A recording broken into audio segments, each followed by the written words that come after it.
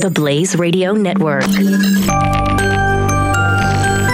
On demand.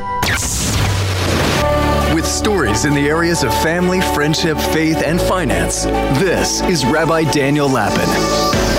Only on the Blaze Radio Network on demand. Hi, everybody, and welcome to the summary of this week's Rabbi Daniel Lapin show. Now, I have to tell you that listening to the summary and not listening to the main show, which, by the way, is entitled Frightening Facts About Sex They Did Not Teach You in the 9th Grade, listening to the summary and not hearing the main show is a little bit like standing outside a restaurant and reading the menu in the window without actually eating anything. And so I hope you will stop in and hear the main show, because that's really where I tackle the topic in its totality. But for here and now, I speak of some very interesting research. Now, I mean, there's a bunch of it. The International Convention for Psychological Science did something on this. Most of the work was done by a woman called Paula England at New York University. What am I talking about? It's something you wouldn't have thought it would take PhDs to figure out, right? You wouldn't have thought government grants need to be spent to discover that women somehow, believe it or not, do not experience the peak of physical satisfaction from casual hookup relationships. Now, I shouldn't say relationships. Casual hookups are by definition not relationships. Well, that's what we're talking about. Very interesting. Men and women are built differently. Who'd have thought it? That men, about an overwhelming majority of men, virtually all men, will achieve a peak of satisfaction from almost any encounter.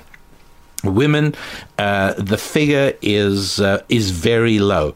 Women in committed relationships, mostly marriage, but women who feel comfortable and secure in marriage experience between 2 and 3 times the frequency and intensity of full satisfaction than women do in hookups. So what's needed? More sex ed for girls? More attempts to turn women into men? Do you think that'll do it? Yeah, not exactly. There was a time when wives respected their husbands. There was a time when wives took care of their husbands in every possible way, just as they expected their husbands to take care of them. Men used to marry, and sex was part of that. They'd have sex and a family after marriage. They married for love too, but they had to marry the girl before taking her to bed. That was how society worked, and we have now dismissed those ideas as primitive, outmoded, puritanical, repressive, tribal, and we've now opened up a brave new world where women make themselves sexually available at the drop of, any article of clothing.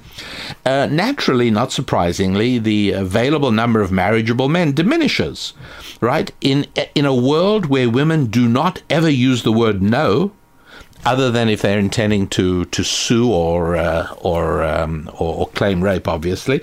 But in consensual relations, if a woman doesn't say no, the man is never forced to face the fact of settling down and making serious choices.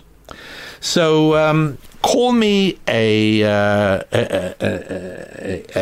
dinosaur, call me a religious fanatic, call me an obsolete and anachronistic old fuddy-duddy, but I have only one question for you all, and I'm now speaking to American society at large. Hey, how's the new plan working out for you, huh?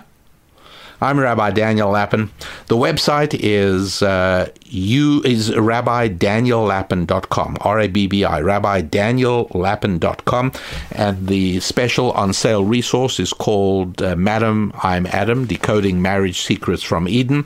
And now, listen, hopefully I've tickled your fancy, and now listen to the main show, Frightening Facts About Sex They Did Not Teach You in the 9th Grade, and you'll see it right next to where you saw this one. So enjoy it and be in touch. Go to my website at rabbidaniellapin.com. Drop me a line. Tell me what you think. Thanks a lot. Have a great week. I'm your rabbi. God bless. You're listening to Rabbi Daniel Lapin on demand on the Blaze Radio Network. Find more at theblaze.com/radio.